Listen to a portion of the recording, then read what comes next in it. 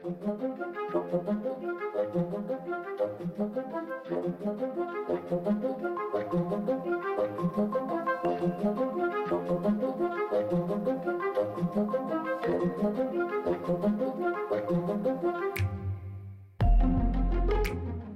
subject of today's episode is, well, pretty much more of the same. Attacks on young women, trying to get friends to have sex with them, problems with Halcyon and Halothane, their next and final kidnapping and murder, and the investigation that was all but doomed from the beginning. Paul going off his rocker, as they say, Karla reaching her breaking point, and the downfall of their relationship and their freedom. And in the easiest terms, it can all be attributed to a flashlight and a Mickey Mouse wristwatch. All on the third and final episode of Paul Bernardo and Karla Homolka.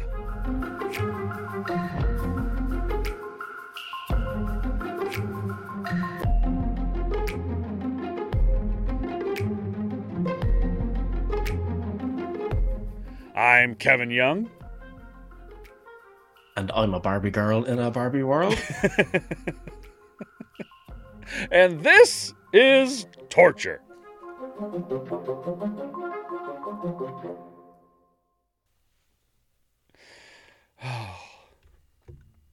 Well, hopefully everybody's liked the series so far. Been getting some listens, so I guess they are. Yeah, thank you. Yeah. Thank you very much. Everybody that's listening, we just broke 10,000 downloads, which to a lot of podcasters is, I did that ages ago, but we just finally got there, so fuck off. I was going to say, yeah, some people get that within the first 5 minutes. But yeah. You know what? Yeah. We don't care for you. You can do your thing. We're sitting here doing our thing. They drop an episode, they have 10,000 listens to that one episode the second it drops. Just because all the people that automatically download the episodes that come up. I don't know if anybody does that for us, but if you do, thank you very much. I appreciate it. I can't tell you how happy I am to be on the very last episode of Paul Bernardo and Karla Homolka. Oh, God, me too. That's why I'm eating this pizza now, because I'm afraid I won't be able to. Yeah, it gets kind of grody in this one. There's going to be some stuff that... There's going to be one part that you really, really like, Dan. I think there's going to be one part that you go, fuck yeah. And the rest of it, you're just going to be kind of, man, that sucks. That's when Paul slaps an Englishman.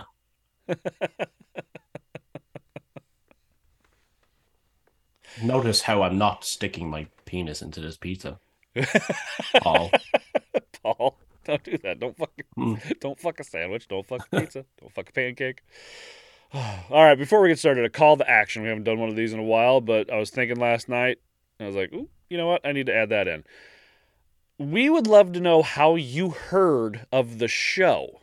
Like, what led you to our fucked up little program?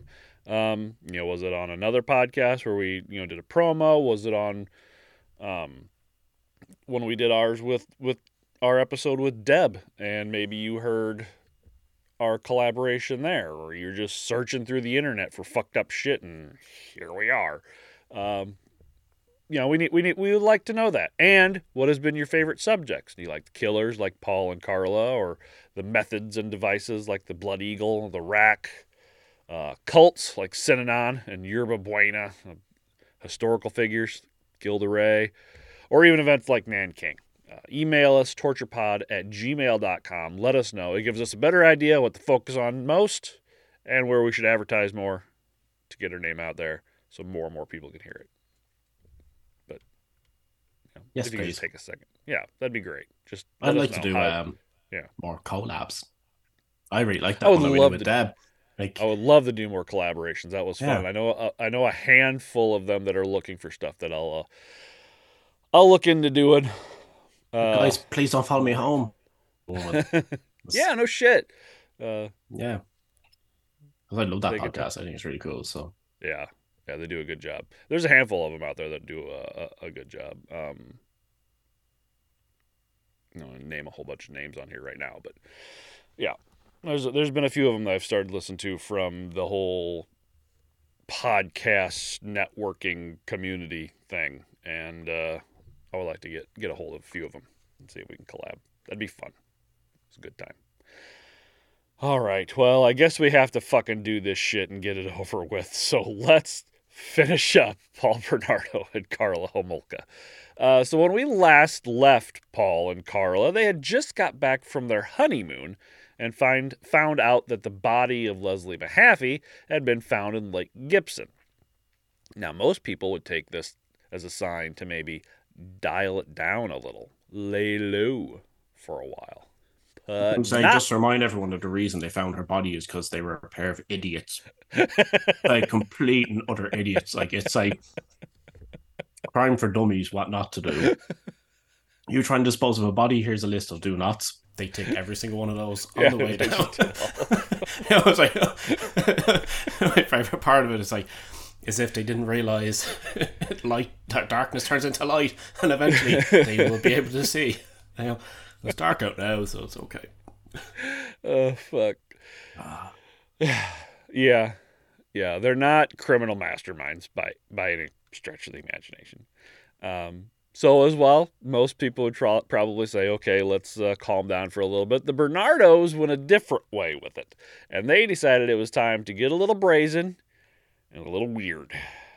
Karla got more prescriptions for Halcyon, just in case. You know, you got to have that stuff around. You never know when the opportunity might just pop up out of nowhere. They're not like having biscuits there for just in case guests come over. Like having Halcyon just in case you find a victim on the way home. Just have a bowl of Halcyon like after dinner mints just sitting. Oh, just in case. In case any teenagers pop by. Here you go. They started stalking a young waitress from a bar in town, recording her undressing through her open bedroom window. Paul got so excited that he had to jerk off in the car afterwards while Karla, laughed. He's just sitting in the car, just going to town on himself as she's in the passenger seat, just laughing her ass off at him. I thought she's going to lick a particular place again when he was doing Stick her finger up his asshole or something.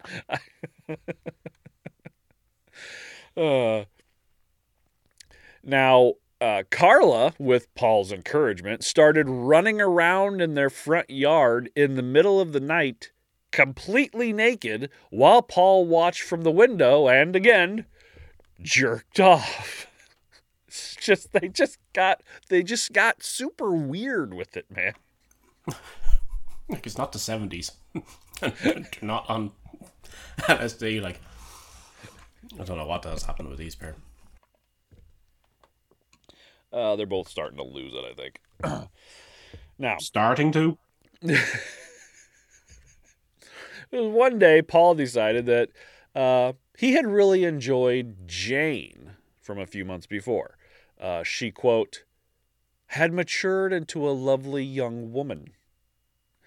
Now, Jane had, even though her mother was concerned and perplexed at why a 20-something married couple would want anything to do with a 15-year-old girl, spent a lot of time with the two over that summer. They took her out on the town, bought her things, and Karla was even able to convince her to please Paul orally a handful of times, but that's as far as she would go. Paul thought that she was developing nicely into a, quote, sex slave, an idea he got from yet another book. Not an original idea in his stupid Canuck head. Just... What was the book? The Bible or something like that? Oh, God, I forgot. It was one of those books that they just barely mention and then go on to something else. I cannot remember for the life of me which book it was. But it was another one of those, like, American Psycho type books where, if I remember right, it was a guy who captured a man and woman that captured another woman and kept her locked up in their basement, and they would go down and use her as a sex slave, and then, you know, just had her stuck down there, kind of like what his mom was to his dad. And he got it from there. I cannot for the life of me remember what the name of the book was, but yeah. All of his ideas pretty much come from movies or books. He doesn't have an original idea of his own. It's you know. Songs are pretty original. The songs songs were very original. You know what? I take it back. The songs were very, very original. Only Paul could have written those. Anyway, at one point, Paul touched Jane's breast without her consent, and she told her horse riding instructor, who then turned around and told her mother. Her mother obviously flipped and went off on Paul, who denied it and was, quote, shaken by the experience. Fucking poser. Your mom yelled at me. It's the first generation snowflake right there. Fuck you. She showed up on a time where he didn't have his deadly innocence with him.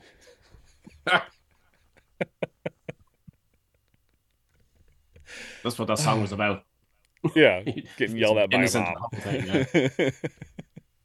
But through all of this, whatever she would agree to do with Paul, she would refuse to do with Karla, which put a damper on things. So they figured it was time to get out the halcyon and halothane. They invited her to spend the night on August 9th, 1991.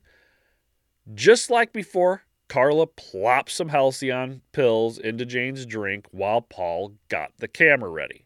After Jane passed out, around 3:30 in the morning, Karla got out the halothane and started to administer it. And just as they got Jane's pants off, she stopped breathing. And they both freaked. I can only imagine Paul pacing back and forth, crying and stammering like the little bitch he is. Karla started slapping Jane and called 911. I imagine Karla's just down there trying to wake Jane up, trying to get him, get her conscious again. And Paul's just walking back and forth in the bedroom going, not again, not again. My deadly innocence. Innocent guy. All this invisible darkness. Invisible darkness. So she called 911. Quote, please hurry, my friend has stopped breathing. She gave them their address. And then she hung up. You don't hang up the phone while you're talking to 911. Yeah. That's to tell you what to do. You stay on the goddamn... That's one of the main things they tell you. Okay, now just stay on the line with me. It's pretty popular saying. Watch any movie that's got 911 in it somewhere. It's, okay, just stay on the line with me. Got a bolt. Got to hide this body in a ravine somewhere.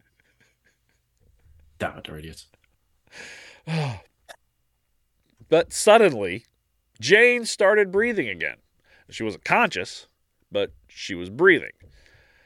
Now, Dan, I don't know how things work in Ireland, obviously, so educate all of us. Is there an emergency number to call in Ireland? Just like a real quick 2 or 3 digit number, you do, and then emergency services? Yeah. What is it? 112 now. You used to 112? Like 999. Okay. There's no about 911 over y'all's direction. Yeah, it's 911 here, it's 911 in Canada. Doesn't make much sense having it as 911, but sure, look. Back in the day, it didn't anyway. I think it was the quickest number to dial was 999 on the spinny phone. Yeah, that's all you know, done. I'm not sure exactly why they do it like that, because you can also dial 411 for information. So, I know. Yeah, that's why if you ever heard the term give me the 411 in the old American movies, that's what that means. You can dial 411 for information. So now you learn something new every day. You're learning a bunch of shit today. Yeah. Now, if you were to call that number and say something like, I don't know, my friend isn't breathing, please come help, and then hung up, and then called back and say, never mind, she's good, would they say, okay, we'll cancel it, or would they still show up? Right, no, they still show up. I don't think you'd even have time to call it back because they call you back.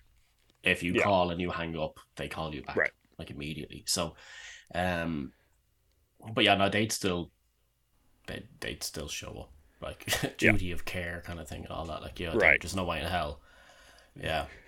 So I'm assuming because it could be, that they don't show up then in this case. I mean, it could be because it could be the perpetrator or whatever that's harming you or something could call 911 and be like, hey, that last call you got, don't fucking worry about it. Yeah, exactly. Yeah. Same thing here. Like, oh, well, sorry, misunderstanding. Okay, cool, boom. No. Well, it was a lady that called, sir. She's fine. Yeah. Don't show up here. Shut up, you. Just starts kicking a cage. Yeah. Here's in the background. Yeah. Everything's fine here. Everything's fine. It's like Han Solo. How are you? Everything's fine here. How are you? How are you? And then he gets out the little turntable and starts being a nighttime DJ. Yeah. It's the same thing here. If you call 911 for anything, at the very least, the police they might not send out the fire truck and the ambulance and everything, but the very, very least, a police officer will show up. I was at work. This was about probably a year ago or so. I was at work and we got a call over the radio. Says this, Kevin Young in the building. I was like, yeah. Like, you need to come to the side entrance, the shipping entrance. The police are here. I'm like, oh, fuck, what happened? I get down there and they're like, did you call 911? It's like, no, I took my phone out and apparently I had turned on my phone and pocket dialed emergency on my phone. So I was at work and they found me. And they're like, okay, just checking. That's pretty good. So, yeah. So if you call 911, call emergency services, they're supposed to show up. Apparently, in Canada, if you call them and say, false alarm, she's fine, they'll cancel the fucking call. Because that's exactly what happened. She called them and said, she's fine now, don't worry about it. Cancel the call. They're like, are you sure? Yeah, she's good. Okay, and they canceled the fucking call. God, I wish we could have got Phil on here to be like, Canada. What the fuck is wrong with you guys up there? Test it out in real time. Hey, call emergency services. Cancel the call. Tell them I'm cancel. Fine. See what happens. Oh yeah, okay, that's fine then. Key soap. Sure you do that. Well, sure there, buddy. Yeah, buddy. Well, the waste of gas come out to you, buddy. They sat up all night with Jane, who at one point fell off the bed because instead of watching her, like Karla had told him, Paul decided to fuck off to his music room while a young girl lay with every possibility of dying in their bed. He's like, why would you stop breathing a few minutes ago? I think she's okay. I'm going to go write some more horrible rap lyrics. Don't you dare talk down about his rap lyrics. Yeah, buddy. Come on, pal. Come at me, guy. I always thought that was what was wrong with NWA and Eminem and Tupac, is there was not enough buddies and pals written into the lyrics. Yeah.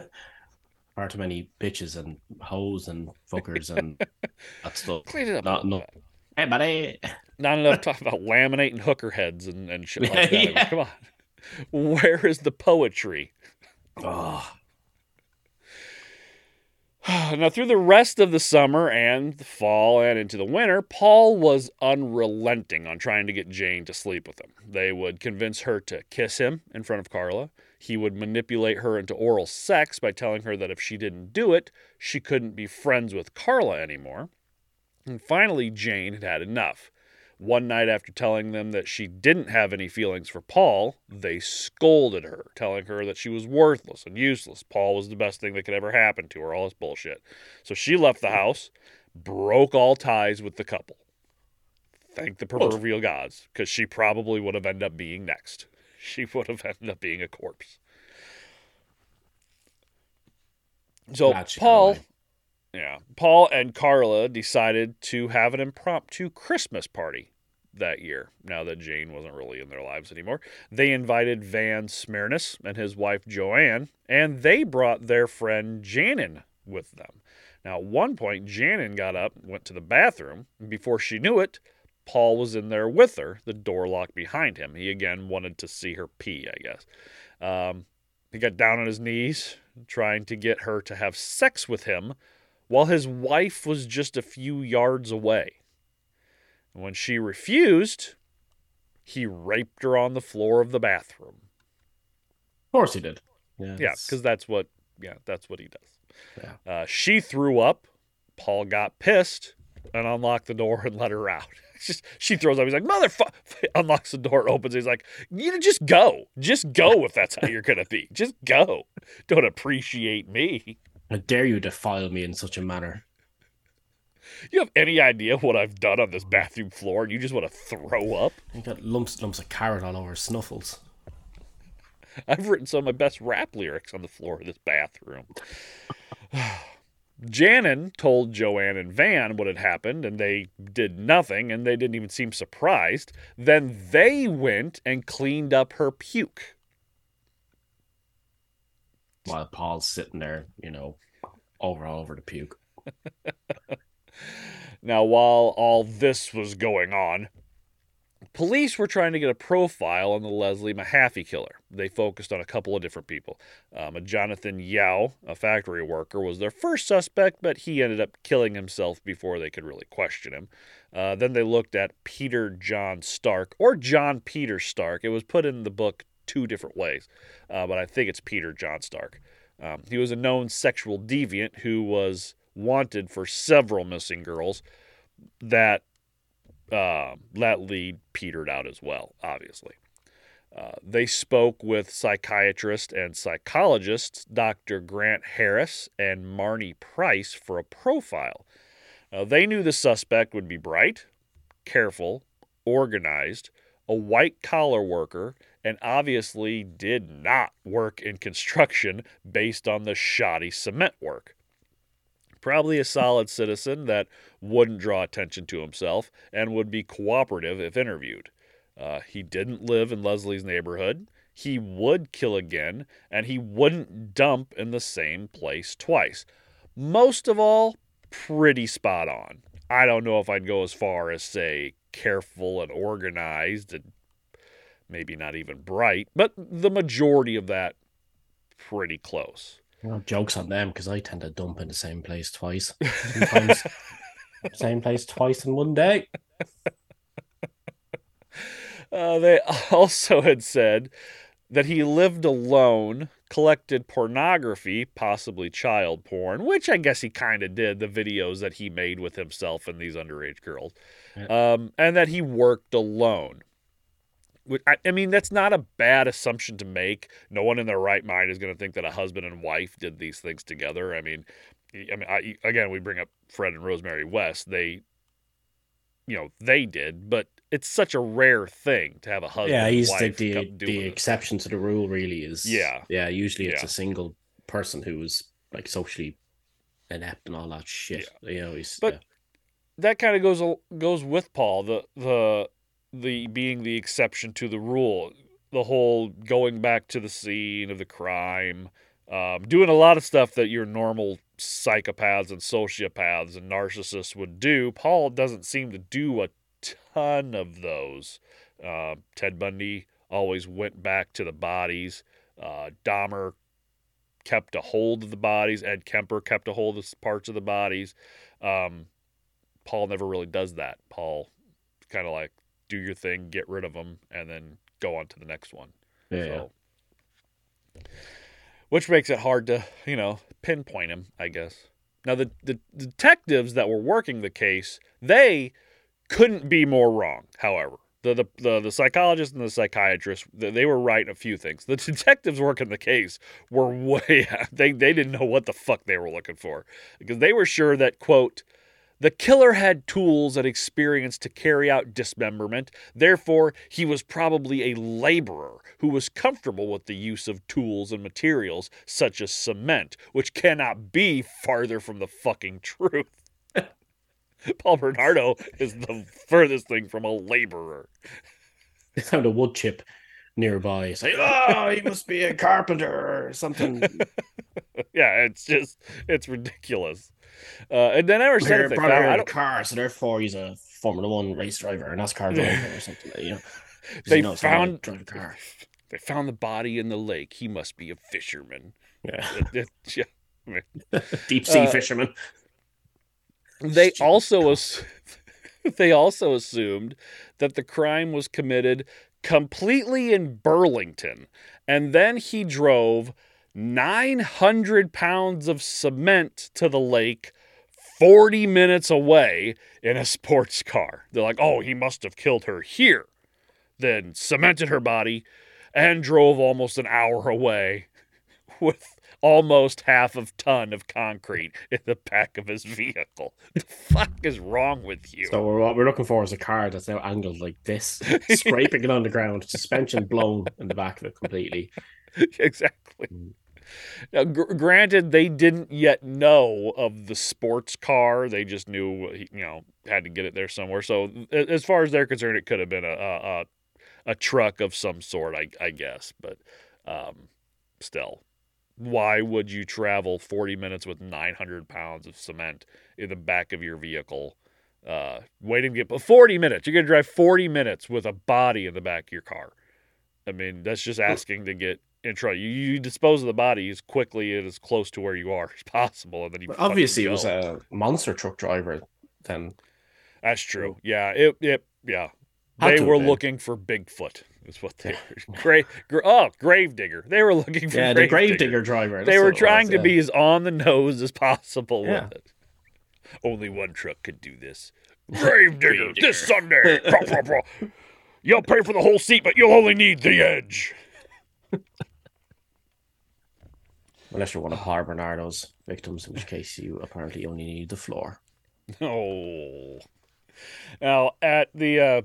that was they rough. also... I apologize. They also felt that the perpetrator would now be under a great deal of stress and would precipitate changes in their behavior, like abusing alcohol or drugs, or find religion.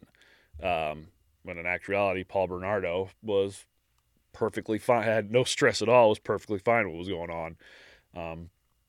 They asked the FBI for help and to set up surveillance at grave and dump sites, thinking that killers always visit the scene of their crimes, and they encouraged the Mahaffey family to have a big, elaborate memorial service on the anniversary of her death to help drum up media attention, because nobody gets the media going like a crying, depressed mother, During this whole time in this area of Ontario, many people were noticing a gold sports car creeping around parking lots, following people around town, following people to their home, creeping around bus stops.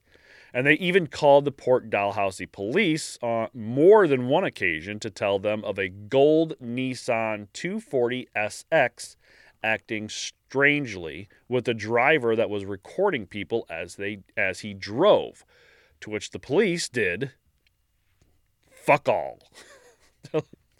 Like, just old school camcorders. They're like, fuck this. It's got the reels on the side of it. He's got the boom mic hanging out the fucking window. Say something. Tell me about your boyfriend. Merry Christmas. I mean, you remember those early 90s camcorders? They were fucking, he could have made it out of a block of cement. Yeah. Well, he couldn't have. No, anyway. That's a good point. He could not have. No. Now, 3 p.m. Thursday, April 16th, 1992, 15-year-old Kristen French was walking home from Holy Cross Secondary School in St. Catharines when a woman in a gold-colored sports car yelled at her to give them directions. Now, while Kristen helped Karla, Paul got out and forced her at knife point into the car. Karla, from the back seat, held Kristen down by her hair as Paul threatened to slit her throat if she screamed as they drove away. So, again, with the trigger warnings, here we go. That's all I'm going to tell you. Here we fucking go. Now, when they got home, Karla disconnected all the phones except for the one with the answering machine. They felt it'd be best to return any calls they got while they had their way with their sex slave. Whatever. She then closed the blinds and locked the doors. Paul took Kristen upstairs and told Karla to stay put. Stay. Obedient as ever. Sit. Good dog. He blindfolded her. Who's a good guy? I don't want to go, oh, she's a good girl. Oh, yeah, that's good. I don't want to go through that again. Yeah. No. He blindfolded her, careful to let her curly brown hair, which reminded him of Jennifer Galligan, to flow freely. He took her to the bathroom and recorded her as she urinated. It's something he would do a few times. I think that's I don't think it's so much like he likes to see them pee. I think it's more of a demeaning thing. No, that's it. Yeah, it's the most demeaning thing. One of the most demeaning things you could do. Yeah. Yeah. By the time he got to about after 6 p.m., by the time it got to after 6 p.m., Kristen told them that her mother would be worried, which obviously her family was. Kristen was always home about 15 minutes after school let out to feed and walk her dog. And they only waited a couple hours before filing a missing persons report. And that's another myth that's been perpetrated by media. You don't have to wait 24 hours or 48 hours to report somebody missing. They only have to be gone for a short amount of time before you can report them missing. Cops might not do a whole lot about it, but you can report somebody missing within, a very short amount of time once they're gone. Especially, it's always a touch of drama added for TV and movies to add tension to things. So yeah, she's been missing for 47 hours. Oh, I gotta wait that 48. Got one more hour to go. They're sitting there with the pad of paper. Because they always say it's true though. It's like the first 24 hours are the most important. Yeah. The first 24 hours. 24 hours. Well, it's the first 24 hours after the first 48. Yeah, you just see them. It's 47 hours and 59 minutes, and they're sitting there with a piece of paper and a pen, just waiting to write down the name. They're like, well, her name is no. You got one more minute. Just one more minute. She might walk in the door. You never know. Anyway, they started giving Kristen drinks, screwdrivers mostly, and Paul told her to, quote, tell my dick you love him. And making her he's making her grab his penis. Quote, tell me you want me to be happy, so maybe you can go home later. He made her give him oral, telling her how good she was and pumping her with more and more alcohol. Kristen ended up vomiting so hard, her blindfold almost came off. Sake. Of course she did. You're pumping a 15-year-old girl with alcohol and making her do these things. Of course she's going to... Why does everybody keep throwing up in this place? Get pissy. I'm surprised he didn't unlock the door and just let her run out. It's like, go, just go. You don't like it, go. Mr. Sniffles doesn't like you anymore. Now, they went up to the couple's bedroom and made Kristen get naked and crawl under the covers as Karla recorded her giving Paul a less than enthusiastic blowjob on his less than erect penis. Mr. Snuffles wasn't ready. No. He's having performance issues, so he was. Paul then put her on her knees, ass in the air, and raped her from behind while she cried out in pain, and Karla recorded. He would punch her in the back to the rhythm of the LL Cool J song they were listening to, pulling back hard on her hair, forcing her to tell him she loved him 26 times over the course of the next few minutes. This is a man with some real fucking mommy issues. He has some real issues in general. Listen to LL Cool J. Come on. Hey, Mama Said Knock You Out was solid. I'll give you that. You gotta remember, this is early 90s. This is 1992. Yeah. I mean, this is all about LL at the time. Yeah. Paul gave her some sleeping pills against Karla's advice, and then they stuffed her in the closet for the night. What? Why? We're done with that. Put her away. Dan, I don't know if you know this or not. I don't know if it's come across yet, but they're shitty people doing shitty things. I know, yeah, but sometimes they're just very confusing, in the way they go about stuff. Yeah. Why stuff her in the closet? I mean, what's the point? Just tie her up on the floor or something. I mean, you pumped her full of sleeping pills. You're lucky she doesn't die in the middle of the night. Why are you stuffing her in a closet? But the next day, they are wild magic sorcerers, and every time they have to make a decision, they roll on that table, and some random shit happens, and their random brains churn out some complete another piece of crap that happens that Paul can then you has to... imagine what their random encounter chart would look like if they were to I don't want roll to know. I'm kind of I'd be kind of nervous about it, but yeah.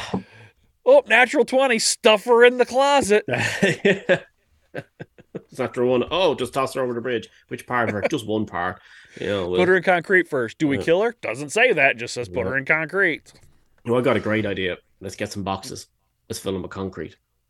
Let's put the body parts inside concrete, and then figure out how to move them later on, like an idiot. Like, what do we do after that? I don't know. That's as far as it went. That's as far as my idea goes. Just concrete. I'm shocked he actually even got that far. The more I think about it. I'm kind of surprised he even knew to go to a lumber store for that stuff. Like, he just went down to he's like, you imagine he's looking through the old yellow pages for concrete store. He'd be caught within 5 minutes, to be fair, nowadays, because he would have Googled it. So. Yeah. Now, the next day, after Paul watched Kristen bathe in their jacuzzi, he had her get dressed in her schoolgirl outfit, not including her Mickey Mouse wristwatch that now belonged to Karla. And Karla got out her old girl school outfit, and she put it on. Then he had them do, quote, what girls do. Makeup, perfume, skin creams, all that stuff. Just kind of having like dinner. A little sleepover with it. Paul suggests that they have dinner and watch a movie. No sandwiches. He wasn't gonna. No, he had something else that he wanted to have sex with other than the sandwiches. Which, by the way, again, if you listen to that first episode, if you're hearing us talk about sandwich, he didn't have sex with a sandwich. That's just an analogy Dan made. He didn't actually have sex with sandwich. Hey, look, we don't know. That we know of. That we honest. know of. Yeah. That's a good point. He could have. Paul suggests that they have dinner and watch a movie. They told Kristen that she could have whatever she wanted. It's like, it's your night. This is all about you. What do you want? Oh, it's all about me. Can I go home? You know what I'd really like for dinner? My mom's home-cooked meatloaf. Can we go have my mom's home? Just go over to my mom's house? They may have fallen for it. I don't know. But they told her she could have whatever she wanted. So they got, and I can't believe I'm about to say this. This just shines a light onto the early 90s. Pizza from McDonald's. What? I knew you were going to say that. Was that a thing? That was a thing. McDonald's served pizza for a short amount of time. I don't know how long they did it in Canada, but in America, it was short. McDonald's sold spaghetti for a very short amount of time. Yeah. They were really trying to branch out. I can't even think of it. Hey, you want to get some spaghetti? Yeah, let's go to McDonald's. It's McDonald's Pescetti. No, thank you. That's why I have probably Ronald. Still tasted like everything at McDonald's tastes the same. It has that smell and taste, so everything does. I can imagine now that's what the pizza and the spaghetti tasted like. Can I get the linguine with Big Mac sauce, extra pickles? Yeah. No, I just thought it's like Big Mac sauce carbonara or something. Big Mac sauce carbonara. I will never trust anything like that from a place like that, purely because of the fact I've seen it in things before where they had, like, let's say, the leftover burgers that they chop up and they turn them into chili and stuff, and they last like an extra 5 days. That's Wendy's. Yeah, Wendy's. Yeah, and do that. I no food and everybody that you go, if you go out to these like fancy restaurants and they have the best tasting like croutons in your salad, just know that the bread that got left behind on people's tables is what they're taking back, letting go stale, chopping up, cooking, and those are your fucking croutons. If it's not that, they're coming straight out of a bag from some factory somewhere. So restaurants are disgusting. Yes, they are, and I'm not going to comment. I could go on a rant. But I won't. Anyway, They tied Kristen up so Paul could go get the food and a VHS. That's a very old-style sentence I just said. He's going to go get pizza from McDonald's and a VHS from Blockbuster. That's a very old sentence that some of our listeners probably don't know what that is. Well, I saw a thing today to say that people are now referring to the 1990s and the 1980s as the late 1900s. Yeah. And that kind of creeps me out. That's kind of just a kick in the balls. Yeah. It really hurts. It hurts. Oh, you're from the late 1900s? Yeah. Yeah, I am. Fuck off. 1980. Yeah. Now, Kristen was bigger than Karla, and they were worried, Karla mostly, was worried that she would try to escape. So that's why they tied her up. He also gave Karla a rubber mallet just in case. Now, Karla let Kristen watch the 6 o'clock news while Paul was away. The main story was on the disappearance of Kristen. Her father crying on television. Pissed Paul off something fierce. Kristen ended up crying so much, she threw up. Which, again, probably... Just get out of the closet. Get out of the closet. What is it with them? People throwing up around him is funny. Like, just everybody's in that house just throwing up left, right. Just throwing up. Why is there so much puke ever? That being said, if I had to hang around with Paul Bernardo for any more than 5 minutes, I'm pretty sure I'd throw up as well. He's just irritate me. I'd be so annoyed I'd puke. Fuck out of the guy. Shut the fuck up about the invisible darkness. You don't even know what that means. Now, after it's like first-rate, second-degree burns on my soul. Laminate head. You know how laminators work? Have you seen a laminator? Have you ever even been near a fucking laminator to know how those things work? After the movie, they watched Angel Heart. Paul had them continue with the girl talk. He made her tell Karla how much she loved her, and then he had them do stuff to one another. Stuff. Then Paul got in on it. He had Kristen give him a hand job, but because he was flaccid, she couldn't keep a hold on it. It's just flop, flop, flop, flop. Oh, Jesus. So he punished her by pushing her on the floor and raping her anally. So, with the intense level of danger she was in, and knowing she was in it, Kristen pulls the most gangster move possible, even, I believe, knowing she would be beaten if not killed.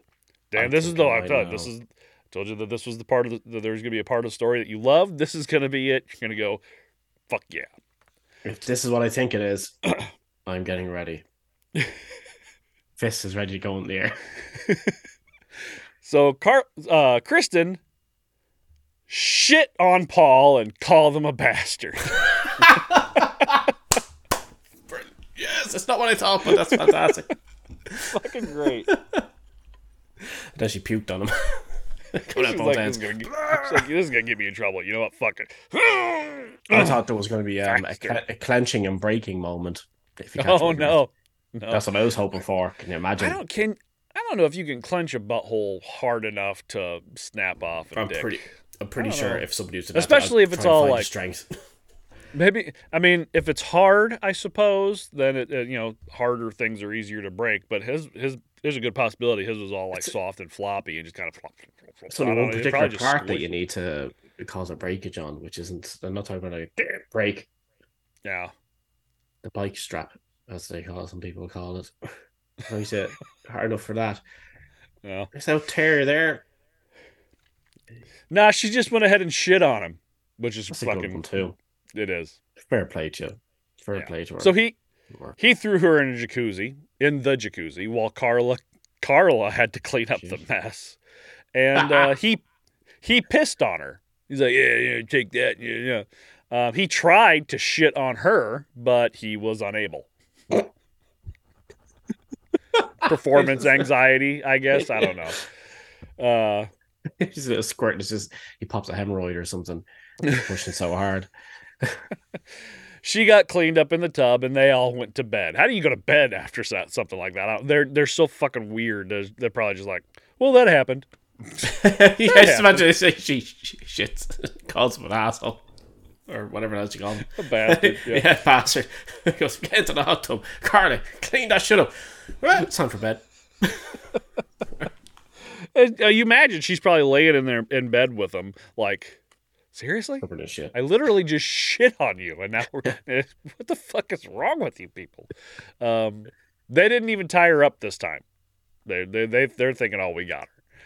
The next day was just more of the same. Threats of violence, never returning home if she didn't do what Paul wanted, making her please him physically and emotionally by telling him she loved him, calling him master and king, after he, yet again, raped Kristen, and he admonished Karla for only giving him a couple of tissues to clean up with instead of an entire box of Kleenex. You don't need an entire box. Porn stars don't need an entire box of Kleenex. You don't need an entire box, you lip dick son of a bitch. It's to get all the shit off. That's what it is. I need 2 for this and then an entire box of baby wipes for all this shit I got on my chest. Now, after this, Kristen would utter her last recorded words. Quote, I don't know how your wife can stand being around you, 'cause, and then Paul cuts her off, telling her to shut up. Then the camcorder was turned off. See, everything we know that happened, we know because they recorded everything like dumbasses.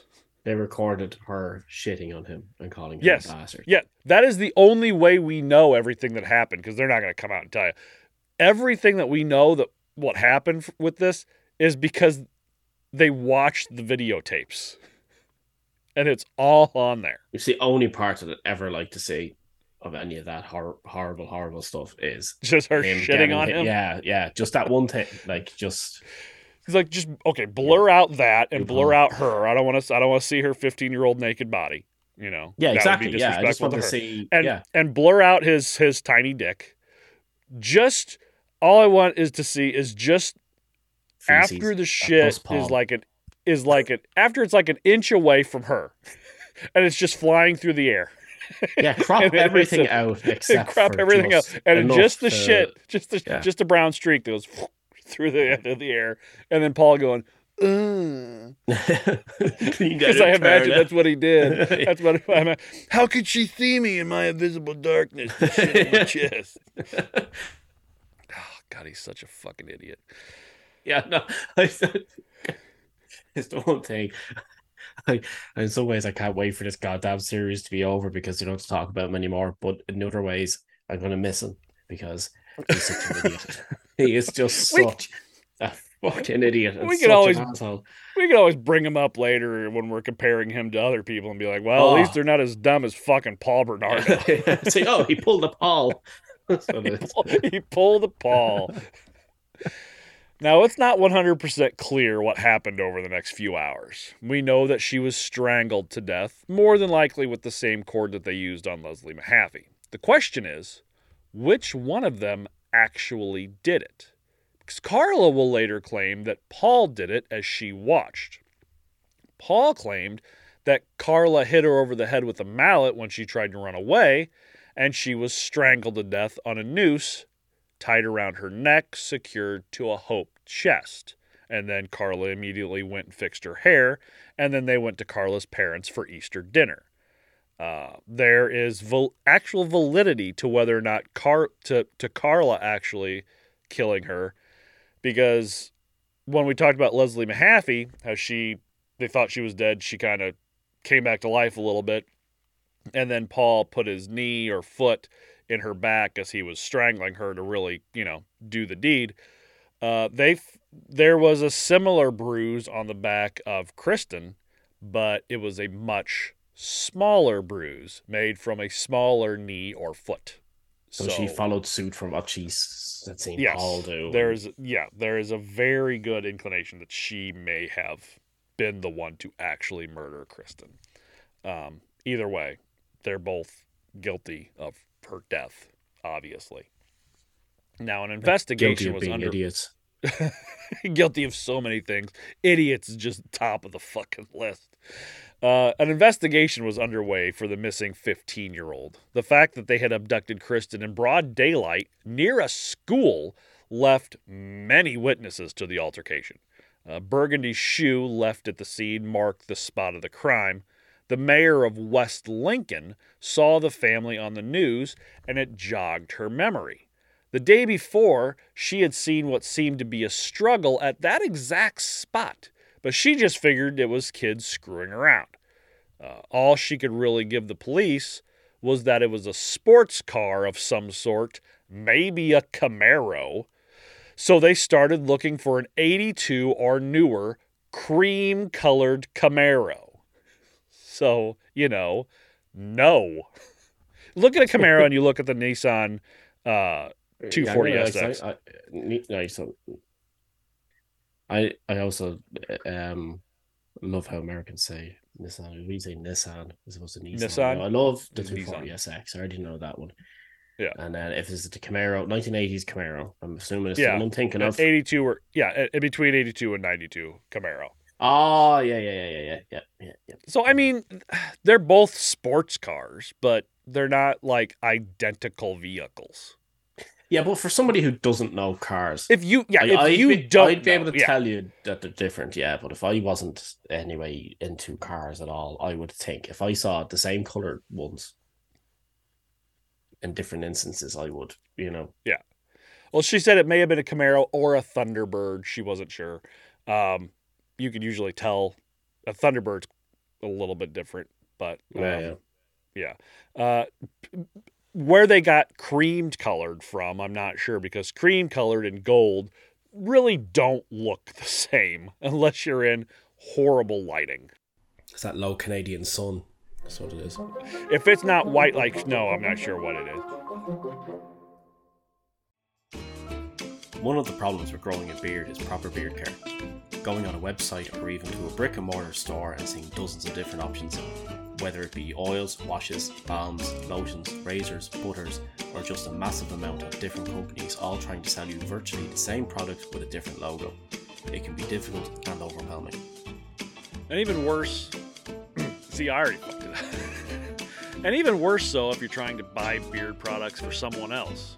Well, thebeardstruggle.com has made that process infinitely easier with their beard kits and bundles.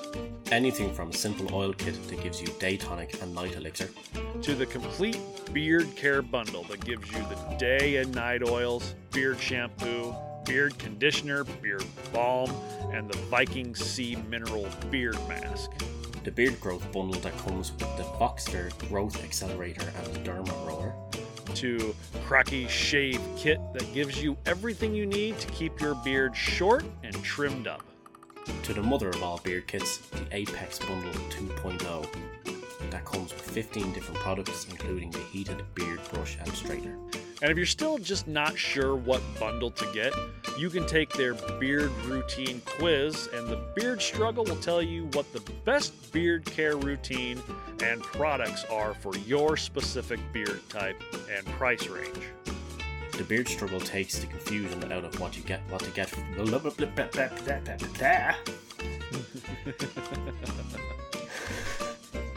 Anyway, the Beard Struggle takes the...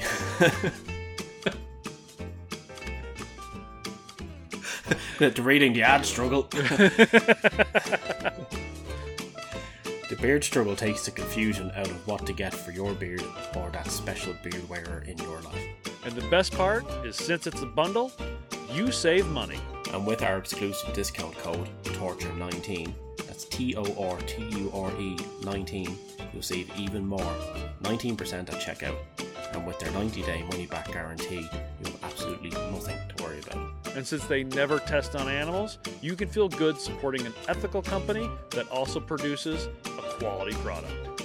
TheBeardStruggle.com. Do what's right for your beard. Do what's right for your face. Sort your fucking beard out.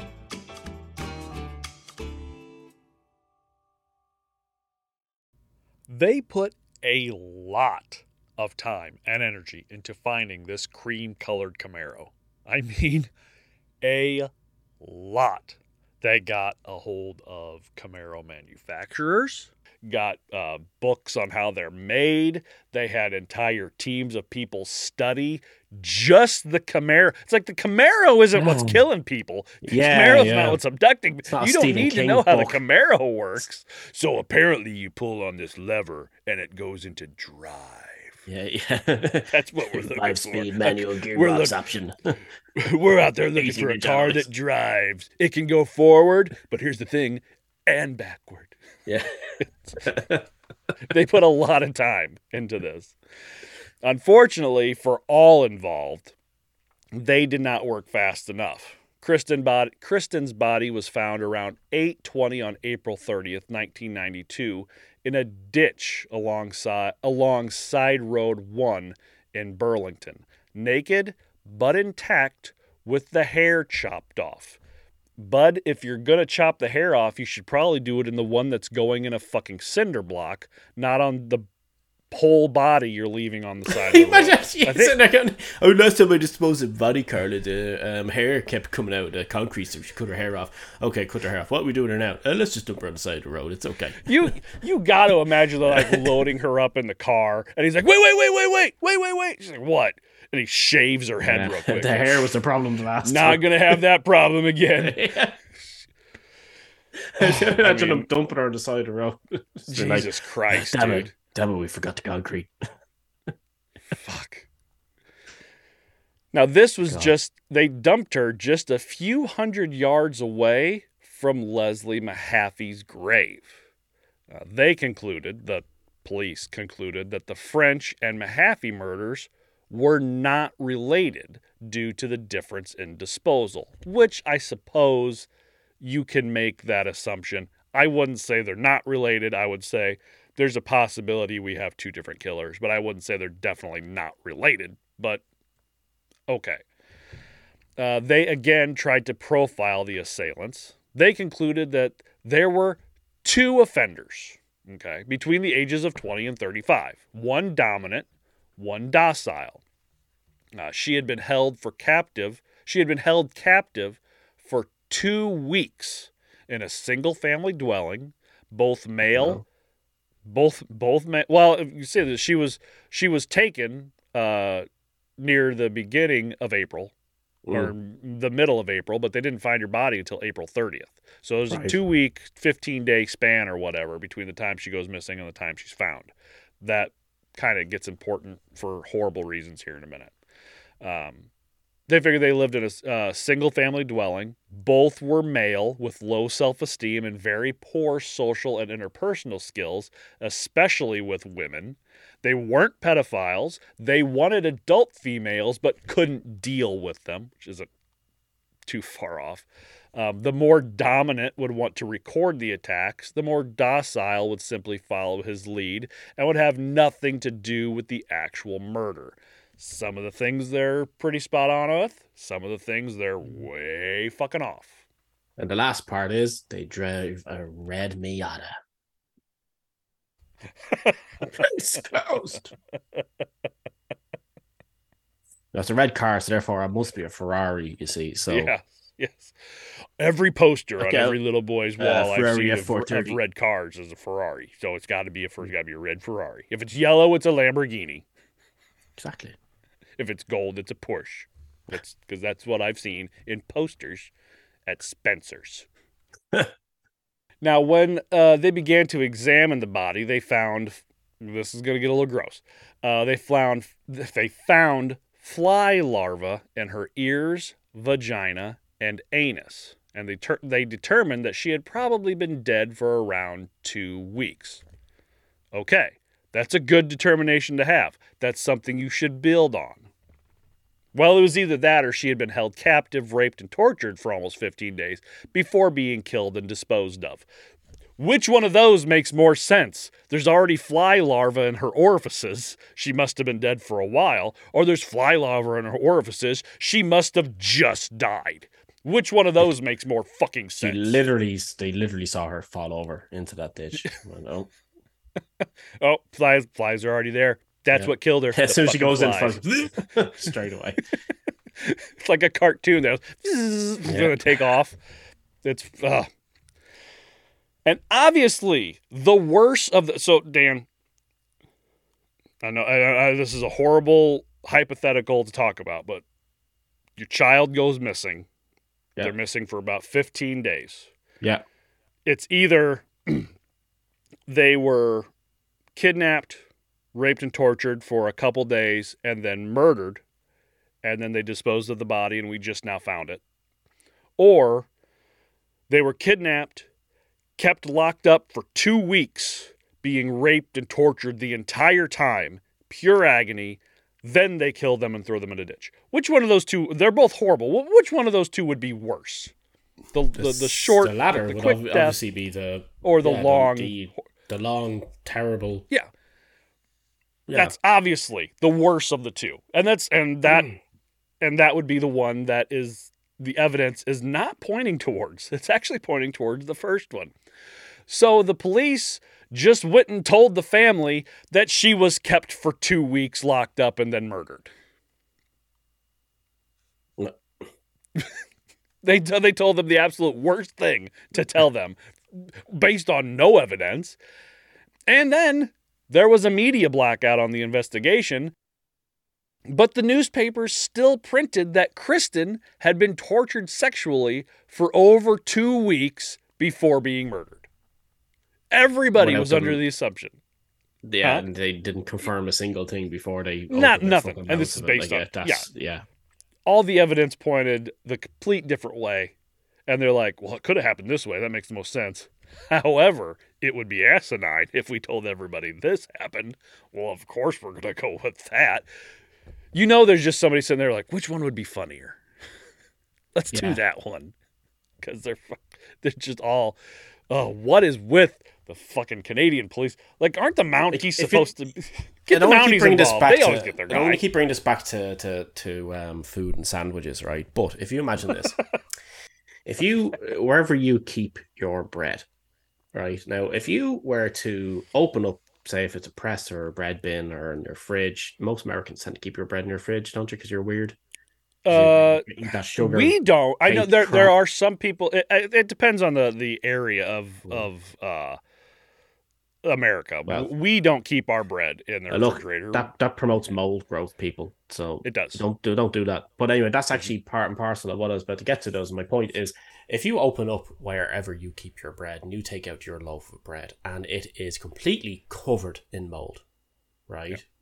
Right. Would you think to yourself, that bread's really goddamn old and it's been sitting here for a long ass time and so therefore it's got moldy? Or would you think to yourself, I must have only bought that bread yesterday and it just got moldy this quickly out of nowhere? Which would you think? Why is it all green? It must have happened just recently. Yeah, like, oh, well, obviously my wife bought that bread yesterday and she bought a terrible loaf of bread as opposed to that's the loaf of bread. This bread's fucking old. How long has this bread been in the pantry? It's been a while. Exactly. No, don't use your fucking heads.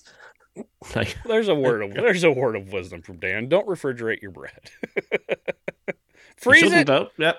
Or your tomatoes. You tomatoes, can freeze it. Y'all call them. You can freeze bread. Now, you only refrigerate tomatoes after they've been cut.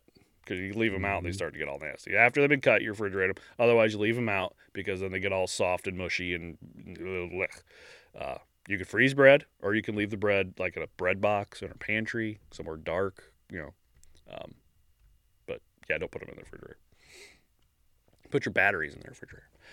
Anyway, Constable Scott Kenny and Sergeant Brian Nesbitt were assigned to investigate a hotline tip received on May 1st by Ontario Provincial Police Officer Rob Haney. Now, Officer Haney was a regular at the Smyrnis' coffee shop.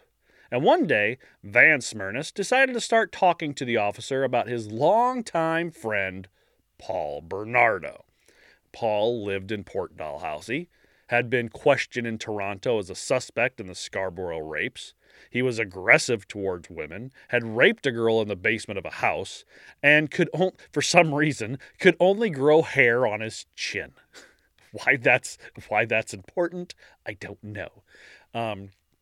He liked Small women. He had short hair, similar clothing to the Scarborough rapist. He had been in Florida at the time of a rape and would disassociate himself from the people in his life every time there was a rape in Scarborough. He had admitted to beating his wife, and he had hit other girls on at least 3 occasions. It took 10 days for the tip to get to Kenny and Nesbitt. I can imagine them sitting there, let's say, listening to this tip and thinking, you know what, we got to find this guy because this guy could help point us in the right direction. He might know someone. He might know somebody in the same circles who might be doing the same things that he likes to do. So therefore, let's find this guy to help us find this other guy. They hear all this information. Clearly, this guy has something to do with it. And they're just like, does he have a cream-colored Camaro?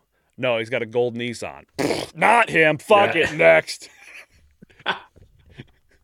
They're pulling over Camaros all over the place. They're putting handcuffs on the Camaro, taking the Camaro into impound, arresting the Camaro. Be like, sir, good cop, you can go. You can go. Your Camaro's going to do hard time.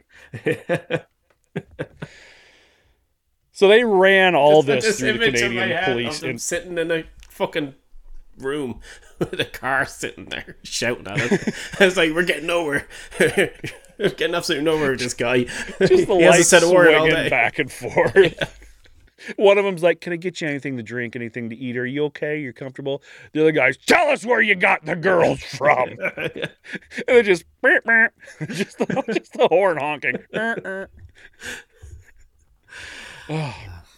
They ran it through the Canadian Police Information Center, where anyone charged or suspected of a major crime was entered in, and there was no Paul Bernardo in the system. They decided to call on him anyway, because they were told to. They weren't going to. They weren't going to follow up on this, because he didn't have a record. But they were told, no, just go. How about this? You go do your fucking job, whether you want to or not. And they're like, boxed. They kicked fucking running. Okay, come on, we gotta go catch a killer. They're walking there like, hey, did you get this guy's new album? He's really good. Hey, you heard about this new song, Invisible Darkness? He does this a lot. Wiki. Oh, fuck. So they got to Paul's house. They noticed a gold Nissan 240 SX in the driveway. They knock on the door. It took a while, but Paul eventually answered. They let him know who they were and why they were there. They sat in the living room. They noticed that the house was clean and well decorated. Paul was good looking, young, blonde, well spoken, good physical shape, a little preppy. When they asked him if he had ever had a run-in with the police before, he readily told them how he had been questioned by the police in the Scarborough rapist case because he looked so much like the composite, and he had even given them a DNA sample. They asked him where he was the day Kristen was kidnapped, and he told them he was probably at home, alone, writing lyrics for his upcoming rap album, Deadly Innocence, because he was going to be a rapper when he grew up like his hero, Vanilla Ice. Vanilla Ice is nobody's hero. Except for fucking Paul Bernardo, obviously. After about 20 minutes, they left. They even, when they're driving down the road, they even looked back at the Nissan to see if they could maybe see how somebody would mix up that gold Nissan with the cream-colored Camaro. And they said, no, there's no possible way anybody would ever mix those two up. And they eliminated him as a suspect. Good old murder mystery police work right there. National Lampoon's murder investigation. Yeah. Now, afterwards, when Karla returned home from work, they decided to hide the videotapes in the insulation of the garage ceiling and start working on new names. 3 days later, they had filed a formal application to have his middle name changed to Jason, as in Voorhees, and both of their last names to Teal, after rapist and serial killer Martin Teal from Karla's favorite movie, Criminal Law. Because why not? Yeah. Let's see. I'm a known pedophile. I got to change my name. What should I change it to? Oh, I know. Jeffrey Epstein. That's what I'm gonna go. Killer McKiller face. Killer face. Now, a one Inspector Vincent Bevan, who was in charge of the Green Ribbon Task Force, this fucking guy, the group assigned to investigate the Kristen French murders, was sure that the disposal site of Kristen being so near Leslie Mahaffey was not coincidental. He knew that Kristen had been badly beaten and wanted to see if the marks, especially on her back, matched any of the marks on the Mahaffey corpse. Perfectly logical conclusion to go to. Oh, I wonder if the marks match. But since the body was in pieces, the coroner didn't do the best job of autopsy and didn't look below the skin to see if there's any muscular bruising on the body like there was with Kristen. Can we do an autopsy on the 8 pieces of that girl's body? Yeah, pretty sure she died from being cut into pieces. Yeah. I don't know. So what do you want me to do? She's dead. Throw her in a box and, take her out of those blocks of cement, throw her in a box and cover her with dirt. I don't know what to tell you. The coroners are doing just as bad a job as the fucking police.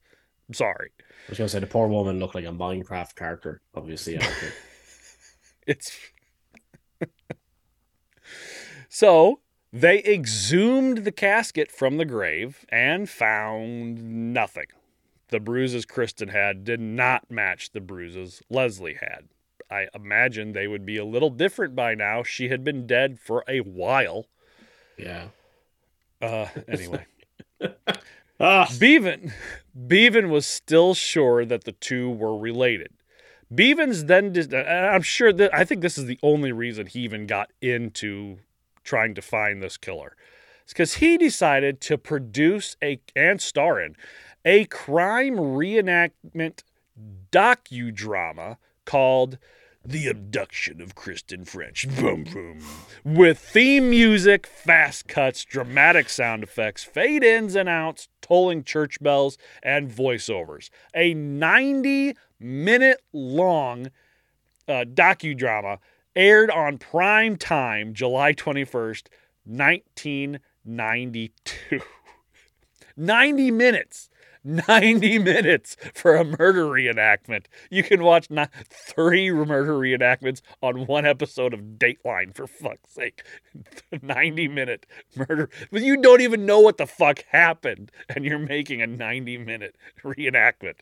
It could have happened. Into character, you see, that's what it was. Well, I just imagine it's like the end of Clue. It could have happened like this. Or it could have happened like this. And it's completely... Find out tonight who murdered her at the end of it. Nobody actually knows what happened. Tim Curry did it. And they just go arrest Tim Curry and his cream-colored Camaro. Now, he gave himself and the Camaro starring roles, claiming the cream-colored sports car, quote, "This is almost exactly like the car that was used in the abduction of Kristen French." You don't know that, you idiot. Paul and Karla watched, and all fear of ever being caught washed away. Not only did the police have the wrong information, but they just went on television and gave the entire region the wrong information as well. It's like you're sitting at home and you killed this person, and then they tell everybody the exact opposite. You're just like, we could do this forever. It's pretty funny. Outside these mental images of the cop sitting there behind the wheel of the Camaro doing a castle on it. Yeah, and you didn't realize he actually just made the original Vanishing Point, or the sequel to Vanishing Point. Yeah.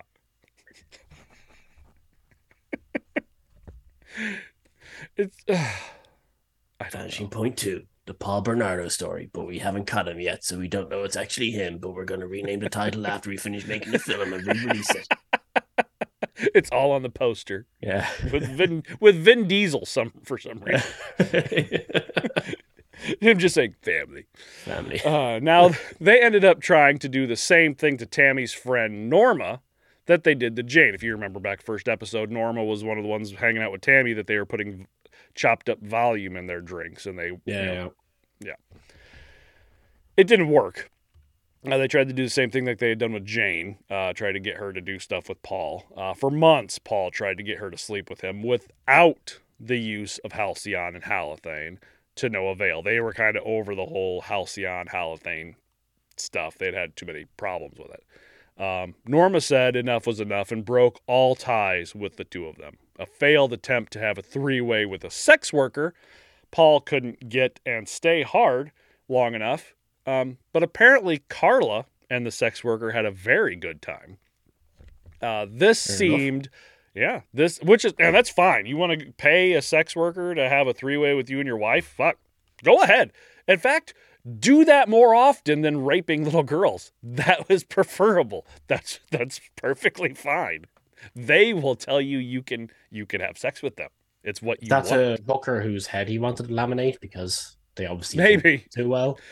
Karla, stop it. I want to laminate her head. Karla, stop it. I want to laminate her head. So Dad would put my dick into laminator instead. Oh, God. Oh, it's for a rap lyric. Oh, that rhymes. That's a lyric, yeah. If I don't do it in real life, I can't rap about it, Karla. That's why I'm trying to become invisible in this darkness. He's just in the bedroom, turning the lights off. The lights off. Now you can see me? No, you can't. Now you can see me? No, you can't. I'm invisible. Darkness. Oh. But this seemed to Bernardo. Fucking dickhead. Yes. Yeah.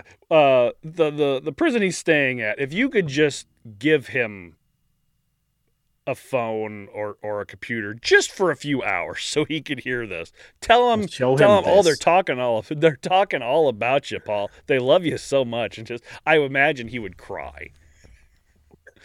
Now, all this seemed to deepen whatever psychological issues Paul was having. He even ended up killing and eating their pet iguana because it had the audacity to whip him with its tail. So he fucking killed it and ate it. He shot at him and called him a bastard. Now, after a less than eventful trip to Montreal, Paul was at his wit's end, to the point that when he returned, he beat Karla several times with a flashlight in the back of the head. And from what I understand, it was one of those big, like, metal Maglite flashlights, not like a little plastic. A 1980s flashlight. Yeah, a 1980 cop flashlight. Boom! The types they use in riots. It's like now on January Transformer's arm. So it's like fucking huge things. Yeah. On January 5th, 1993, Dorothy Homolka received 2 anonymous phone calls telling her to look at her daughter's face. She drove up to Martindale Animal Clinic and found Karla, eyes pitch black from beatings. At lunchtime, they went to... Where do you think they went to lunch, Dan? Where do you think, of all the places they could go, they went to lunch, Dan? Not Arby's. I can give you a hint. They're loving it. They serve pizza there, I'm assuming, and spaghetti. So it's obviously pizza. The Olive Garden. They got some Big Mac carbonara. No. I can't believe I even thought of that. It's going to haunt my dreams. They, of course, went to McDonald's, and Karla admitted to her mother that Paul was hitting her. She said that she would leave him. Obviously, she didn't. Not yet. The Homolkas went to the house the next night, found Karla home alone. Paul was out on a cigarette run. In worse shape that she had been the day before. They had gone on a cigarette run the night before after they came and saw her, and he hit her all the way from St. Catharines to Niagara Falls. It's about a 32-minute drive. He just constantly beating the fuck out of her the whole way. Finally, after some time, Karla got up and climbed the ladder in the garage and started rummaging through the junk in the upper platform, looking for the tapes, but Paul had moved them. So she came back down, sat in the love seat, and told the family that it was Paul that killed Tammy. Karla's father grabbed as many of the photos as Tammy that he could. Apparently, there were a lot. They took Karla and left. They went to a friend of Karla's sister's, Lori's, whose husband just happened to be a Toronto police officer. They called the Niagara Regional Police because apparently the Toronto police can't do anything. It's like, I don't know what to do here. Let me call a different police station where they don't fuck shit up every day. So the Niagara Regional Police took Karla to the hospital, and the doctor said it was the worst case of abuse he had ever seen. I mean, I have a real hard time feeling bad for Karla Homolka. She got beat up. Yeah, she killed 2 people. Well, 3 people, technically. Like, yeah, fuck her. Yeah. They took pictures of all her bruises. For those of you who are listening and not watching, he just flipped off the camera, which I'm assuming is for Karla and not me. They took pictures. They took pictures of all her bruises, pictures which included her wrists that just so happened to have a Mickey Mouse watch wrapped around it. The plot thickens. This is the part when in a TV show or a movie it goes. It's the zoom in. When Paul got home from the run he was on, the police were waiting for him. They arrested him and took him to the same station he went to the night Tammy died. He was charged with assault with a weapon and then released on his own recognizance. Usually, if you attack somebody with a weapon, you stay in jail for, at least a night. Not Paul. Not Paul. Because Officer Doofus is over the goddamn case still. They take him to the police station and he's like, you know who I am? I'm Paul Bernardo. They usually let me go after a couple minutes. And they're like, oh, we're sorry. And they unlock the handcuffs and say, please, sir. They open up the door and they let him out. Look the new material, by the way. Keep going. That's what I thought.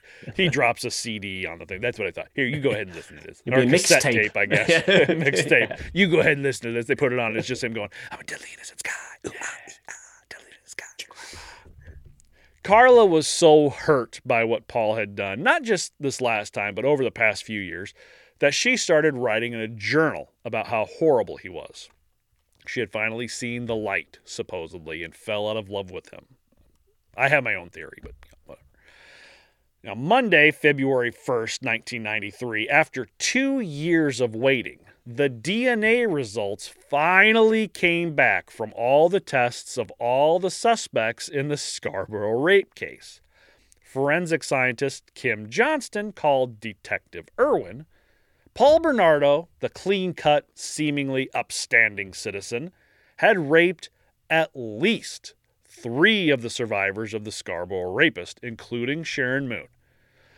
Irwin organized 24-hour surveillance on Paul. He filed paperwork to have his phone tapped. They found out about the abuse charges in Niagara. 2 days later, the Homolkas received a call that Karla's future ex-husband had become a suspect in a serious investigation, and they wanted to sit down and talk to the family. The detective got a hold of Alex Smirnis to get the videos of Bernardo's wedding, and Alex told him that Paul took the camcorder everywhere. Paul would quickly shoot up to the top of the list for every rape in the area, plus the Mahaffey and French murders. February 8th, Karla went to the funeral of a family friend where she was reacquainted with Norma, who had been hanging out with Lori Homolka. If you are, why are you having anything to do with anyone in this entire family after that shit? I don't know, but she was still friends with Lori. Norma let Karla know that she blamed Paul for 100% of what happened and that Karla was under his spell. She then let Karla and Lori know that Paul had indeed raped her twice that past December. So all this, I just wanted you to have sex with me. You fucking raped her anyway. So what's it matter? But I want her to tell me she loves me. And Merry Christmas. I want her to say Merry Christmas to my penis. I don't know what's so difficult about that to understand. Karla found out that Paul had maxed out all of her credit cards and now couldn't afford a divorce lawyer. But because she was an abuse victim, she was able to obtain a legal aid certificate so the government would take care of all her lawyer's Virginia Workman fees. She also got him kicked out of the Masons and gave Customs a description of his car to keep him from smuggling cigarettes. She told him about the white Camaro. How could she do that? No, now they'll be looking out for the white Camaro too. He's got a purple Trans Am. He likes to drive back and forth over the border. It's Gravedigger. Even though it's Gravedigger. It's Gravedigger. Don't worry about the monster truck driving back and forth from Canada to New York. It's much smaller. It's a Fiat. He drives a Fiat. Now, eventually, the detectives were able to sit down with Karla, and they told her that they were investigating her husband for a series of violent sexual assaults and asked her what she thought. It's like, what do you think about that? At that point, she just wanted to, quote, let bygones be bygones. She just wanted her stuff back and to go their separate ways. At this time, she had already met a new guy and had a new boyfriend. I don't really get into that, but she was sleeping with somebody new already. She knew that if they looked into him, they would look into her, and that would be bad. Yeah. So she's just like, just give me my shit back. That's all I want. I just want to go separate ways. But instead of acting shocked or not saying anything at all, they're like, your husband is wanted is a suspect in some pretty major sexual assault cases. She's just like, yeah, it doesn't surprise me. Oh, really? Okay. Well, let's find something that does surprise you then. Yeah. What the fuck? You mean nothing? So if somebody came to me and says, your wife is wanted for a series of murders in the Lower East Side, I'd be like, what? Not like, yeah, sounds about right. Even though my initial reaction internally to find out that my wife had killed somebody in some fit of rage over something stupid would be, yeah, I could see that happening. But outwardly, I'd be like, oh no, I'm so surprised. Somebody was standing in the doorway at a Walmart. They wouldn't move, and she just freaked out and beat them to death with a frozen baguette. I'd be like, sounds about right. Yeah. Anyway, in a complete departure aggressive and passive aggressive. In a complete departure of what they had done with Paul, they interviewed Karla for almost 5 hours, which is what you're supposed to do. It started with just questions based on the rapes in Scarborough, but after about an hour, things started to change. They asked Karla if she had a Mickey Mouse wristwatch, and she suddenly became visibly nervous. She claimed it belonged to Lori, and she had borrowed it. They were going to want to take that watch. They asked her for her fingerprints, which she did not want to give them. She had to, but she didn't want to. She started telling them about her abuse and that anything she did was because Paul forced her to. She did, however, tell her aunt and uncle, whom she was staying with at the time, that Paul was indeed the Scarborough rapist, and he killed Leslie Mahaffey and Kristen French. They soon got a hold of a criminal lawyer, George Walker.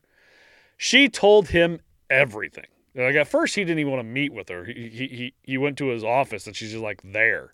He's like, all right, let's fucking hear what this lady has to say. What the fuck shit's going on? And by the time they're done with the meeting, they said he walked out of his office just going, fuck. God damn. This is not good for me. This is not good for anybody.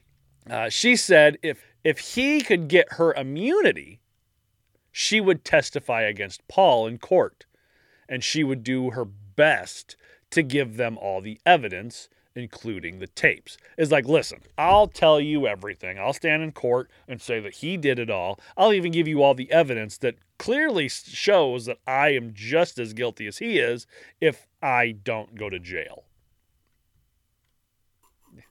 Because that's how it works. And just imagine them turning around and slapping the Mickey Mouse wristwatch down on the table, and then turn around, turn to somebody like, looks like you're out of time. Yeah! Bah, bah, da. For those of you who are listening and not watching, Dan did the whole turnaround, put the sunglasses on like CSI. They took my my eye out, don't you? Because I shoved my actual glasses into my eye. She does such stupid shit. I figured she would be like, go to the police and be like, listen, we did it. We killed these girls. And I will tell that in court. And I will even give you tapes that show me raping and possibly murdering these girls. If you just don't take me to jail. And they're like, sure, let me just get out my tape recorder real quick, and you just repeat everything Off the you record? just said. Yeah, she walks in, she's like, hey, everybody, off the record. Yeah. Just off the record. Because that's how it works. Hypothetically, if Paul... That's how it works. Let's say one day me and Paul, I don't know, murdered a girl. Would I be on the hook for that too? Now, it did take a while, but George Walker finally got back a hold of Karla for a meeting. During said meeting, he let Karla know that she was going to jail. There's no blanket immunity for this. The only question is, how much time and where? So Karla resigned herself to her fate and signed an authorization for him to continue negotiations. She would also have to drop her new life with her new boyfriend, living with her aunt and uncle, and move back in with her parents.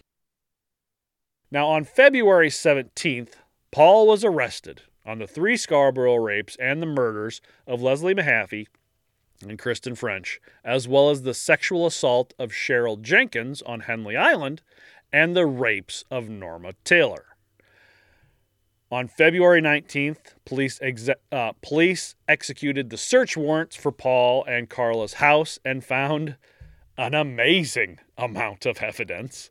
Paul had written descriptions of every one of the Scarborough rapes, plus an extensive library of books and videos on sexual deviation, pornography, and serial killers. What the fuck is wrong with you? I'm glad he documented all that stuff because it helped convict his ass, obviously. But Yeah. like how stupid. I'm sorry, so he probably has like drawings done on the boxes with the concrete and like, so here's the game plan.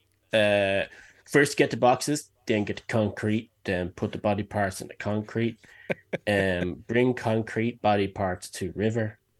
You know, and it's just this whole plan, like drawn out on a map, the entire thing. He's got 7 little boxes. One box is bigger in a garbage bag, and then he drew one other little box that has little tufts of hair coming off of it. There's a little diorama made up and everything. I just imagine it's like a journal. It's got one of those little locks on it. You had to have a tiny key for, like your It's a little heart-shaped lock. And you open it up. It's like, raped a girl today. Had a blast. She smelled like vanilla. Has like hearts topped on all the eyes and shit. It's like, why do you write this down? What the fuck is wrong with? Dear and then diary. I remember to you in a while.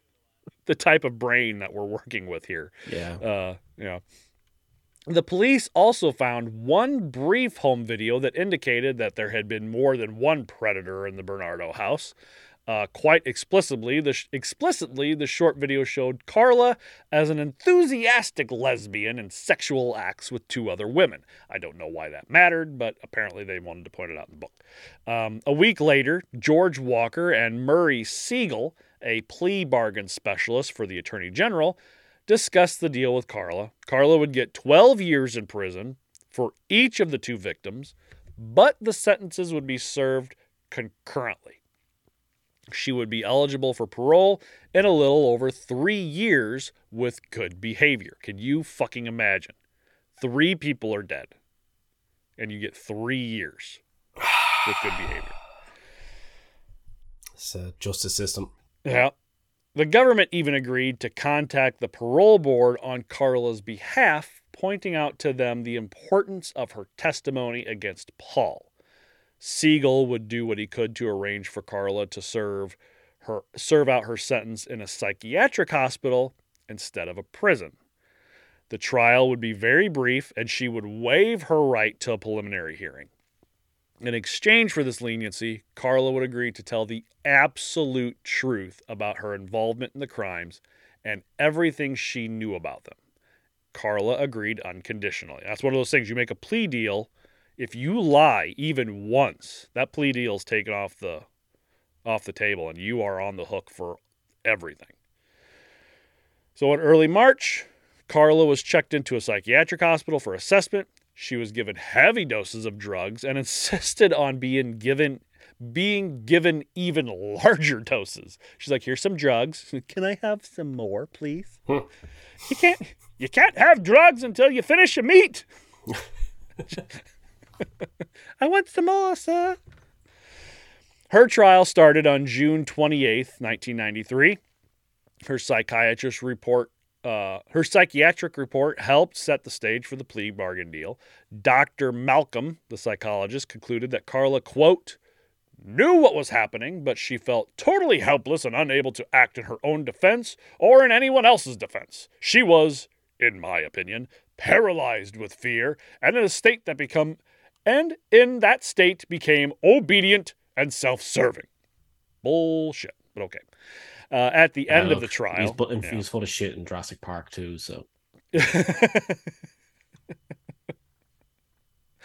At the end of the trial, the media people left, allowed only to report a few of the details so that the jury pool that would be selected in the future for Paul's trial would not be tainted by information they heard or read before the trial. Expecting a public outcry over the plea bargain, Murray Siegel chose to make a statement. Quote, "Why not a greater penalty in the light of horrendous facts? Without her, the true state of affairs might never be known. A guilty plea is the traditional hallmark of remorse. Her age, her lack of criminal record, the abuse and influence of her husband, and her somewhat secondary role were factors. She's unlikely to reoffend." Which, Jesus, I guess Karla would have never gone to the extent that she went to if she hadn't have been with Paul. I'm sure that he... Yeah, she would have been in trouble at some way, shape, or form. But yeah, I don't think she would have ever. I think that she, at some point, she probably would have got caught for some type of sexual abuse, harassment, something like that. But I don't think she would have gone as far. But to say that she was innocent because of Paul made her do this shit is just complete BS. Well, she was well up for that at the start. Like she was. Yeah. When she was younger, she was into that type of shit. I imagine if she had never met Paul, you would have ended up finding some guy tied up to a metal bed in a basement at some point, and she was using him as her own sex slave, but she wouldn't have murdered him. Anyway, Paul's trial started much later, May of 1995. The jury and media that were in the courtroom had to watch the videos of each sexual assault 3 times. Can you fucking imagine? Every night going home being like, I can't believe she shit on him. That was awesome. That's why he watched that one 7 times. Just play it again. Just state's attorney being like, now watch this part. Plays it, and then he rewinds it. Watch it again. It's great. Just goes right into his chest. Just watch. No, see the angle? Woo, man. Can we get a bigger TV? Slow-mo. Watch this. Keep pressing pause button. Go slow motion. Watch it. Well, they don't even have slow-mo then. They just have the pause. Pause, play. Finally, on September 1st, 1995, Bernardo was convicted on all charges against him regarding the kidnappings, rapes, and murders of Leslie Mahaffey and Kristen French. He also faced trials in the death of Tammy Homolka and the serial rapes in Scarborough. Now, as a part of the plea deal, Karla was never able to make a dime off her story in any way. She's not able to sell it to Lifetime, write a book about it, anything like that. She can't make any money off of this. She was released from prison July 4th, 2005. She served out the entire 12-year sentence in prison, not a psychiatric hospital. Good. Yeah. Now, while in prison, she acquired a bachelor's degree in psychology from Queen's University. And as of the latest information available, she is reported to be living in Quebec, Canada, In her post-prison life, Homolka is said to have entered into a new marriage with her lawyer's brother and is rumored to have 3 children.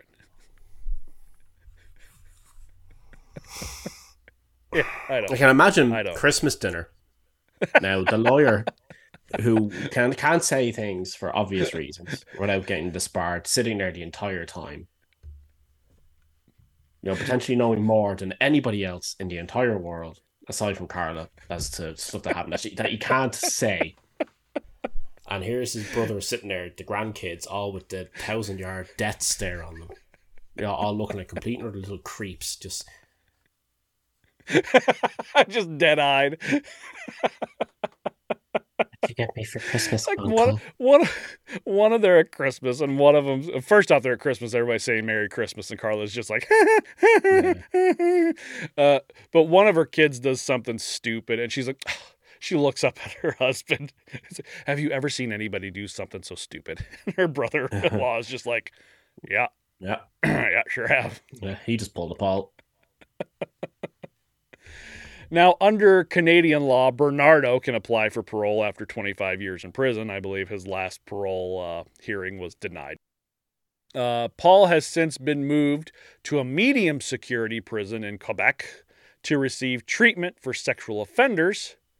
He is now bald.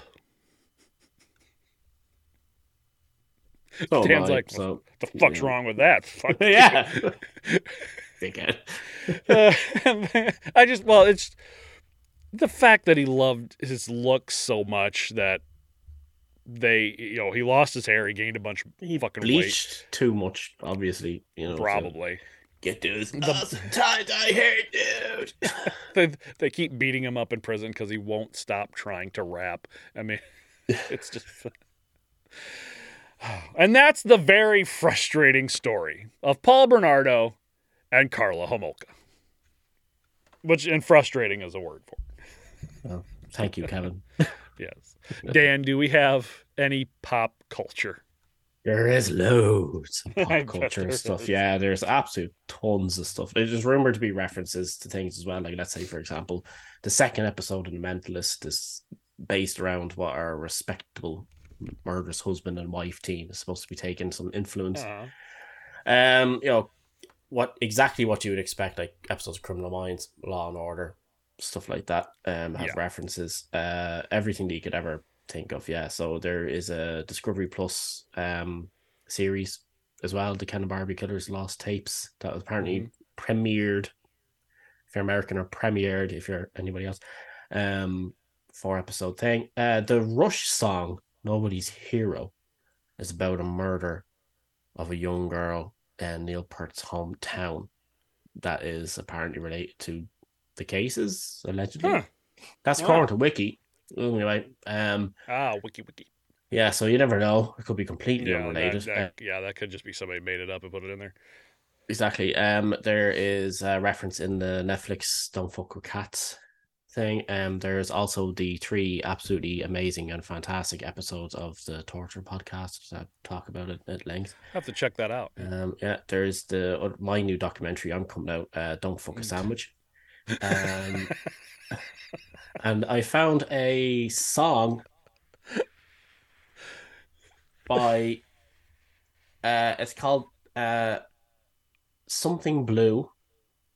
Okay. You're okay there, Kevin, are you? Yeah, that got me. It's called Something Blue by Rich Hillen Jr. and the world famous Crawl Space Brothers. Now, I don't know how world famous they are because it's my first time ever hearing of them. Yeah. I'll link it over to you anyway. You can accidentally just stick it on there again. It's blasting my ear. The world famous everywhere except Ireland, Dan. That's the problem. You haven't heard of them. Nobody in Ireland knows of them. Nobody outside of whatever town they live in heard of them. So they're world famous. They're from the town of World. They're world famous. Okay.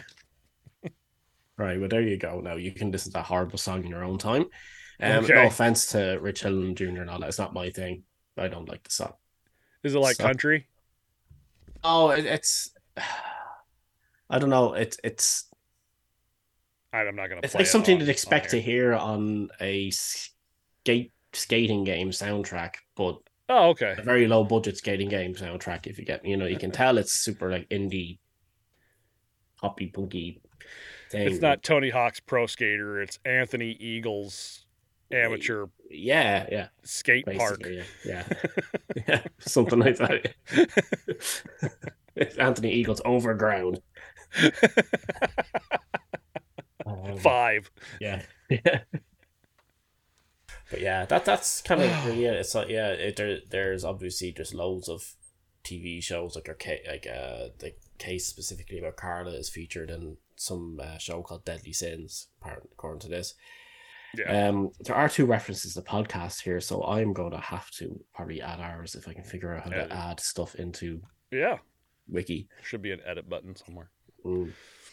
But yeah, you should just delete it all and just type in "fuck Paul Bernardo and Karla Homolka," and that's all the information anybody ever needs about them ever. Just delete their entire wiki page and be like, "Fuck them." You don't. Well, who did they kill? You don't need to. It doesn't fuck you. Fuck them. That's all you need to know. Fuck them. You don't need to go back and learn.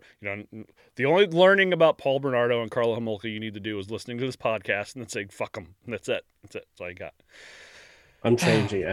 The early life, Paul Bernardo, it says Paul Bernardo was born in, and I'm changing to Paul Bernardo is a complete creep asshole. Spawned from his mother's womb with the blackened mark of death. With an affinity for pastrami on rye. I see, I don't know.